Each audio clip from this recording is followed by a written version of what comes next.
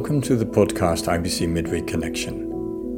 I'm Gilbert van Buren of the International Baptist Church Eindhoven. This podcast aims to help you make a midweek connection with God, continuing from last Sunday's sermon. Facts and relational truth.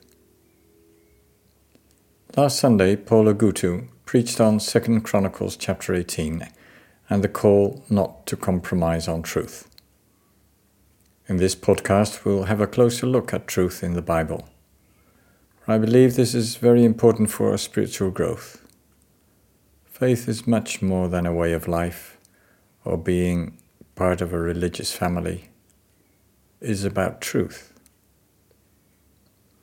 Now, a Western approach to truth would focus on facts. There are mathematical truths such as 2 plus 2 equals 4, physical truths, logical truths.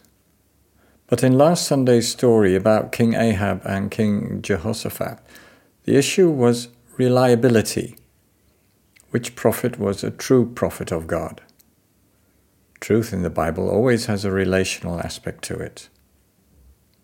The Bible focuses primarily on truth about God and truth about man and the relationship between the two. The most important truth is the truth that puts us into a right relationship with God. It is relational truth. This doesn't mean that facts are not important. They are. If God doesn't exist, then our relationship with Him is a lie. We deceive ourselves.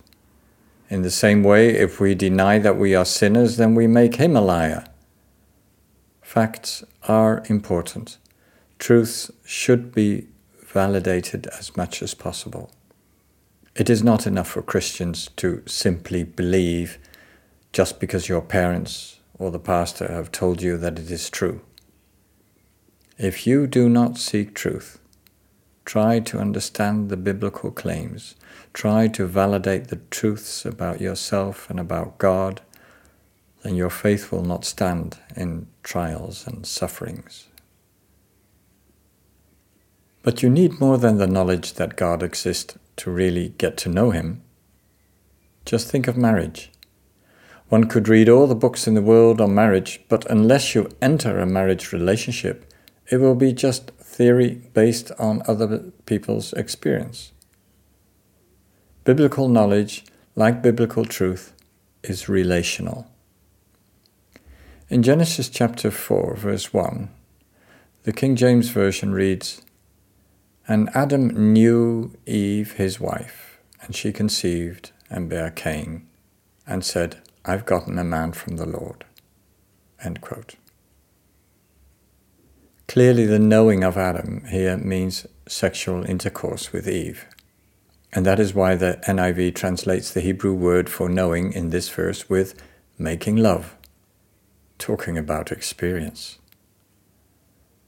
So, relational truth is comprised of factual and relational knowledge.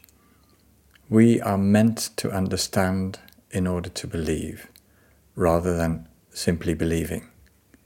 No blind leap into the faith. This brings us to the Gospel of John, in which the word truth is used 25 times. First of all, John 14, verse 6. Jesus said, I am the way, the truth, and the life. Astonishing. We almost forget how great this claim is. Jesus is not saying that He knows the truth and that He will tell us now the secret, but He Himself is the truth. He is reliable. The disciples could see, listen, and watch Him day and night, checking if His deeds matched His own teaching. Checking the facts, especially the fact of the resurrection. They became His witnesses, for they saw Him, touched upon Him, talked and listened to Him. Truly He is risen. Jesus Christ is alive. And they believed. Secondly, John 18:37. Jesus before Pilate. You are a king then, said Pilate. Jesus answered, "You say that I am a king. In fact, the reason I was born and came into the world is to testify to the truth. Everyone on the side of the truth listens to me." "What is truth?" replied Pilate. End quote. Clearly, Pilate wasn't interested in the truth. Not about God, not about man in general, not about Jesus. He knew that Jesus was innocent. He knew the fact. But he was manipulated.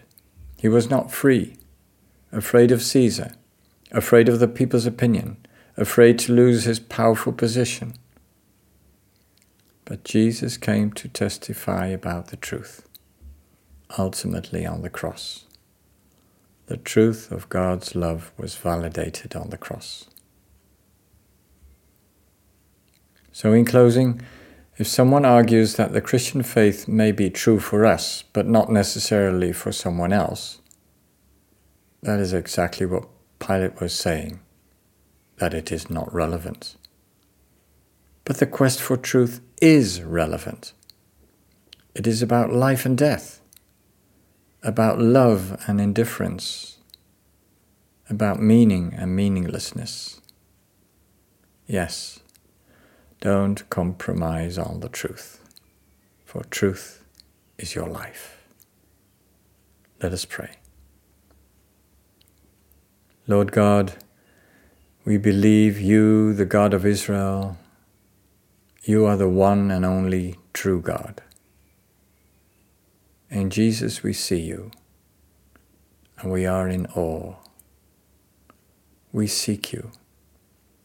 Help us to interpret everything in your light and truth, and protect us against the evil one who is ready to deceive us with his lies, and make us more free every day.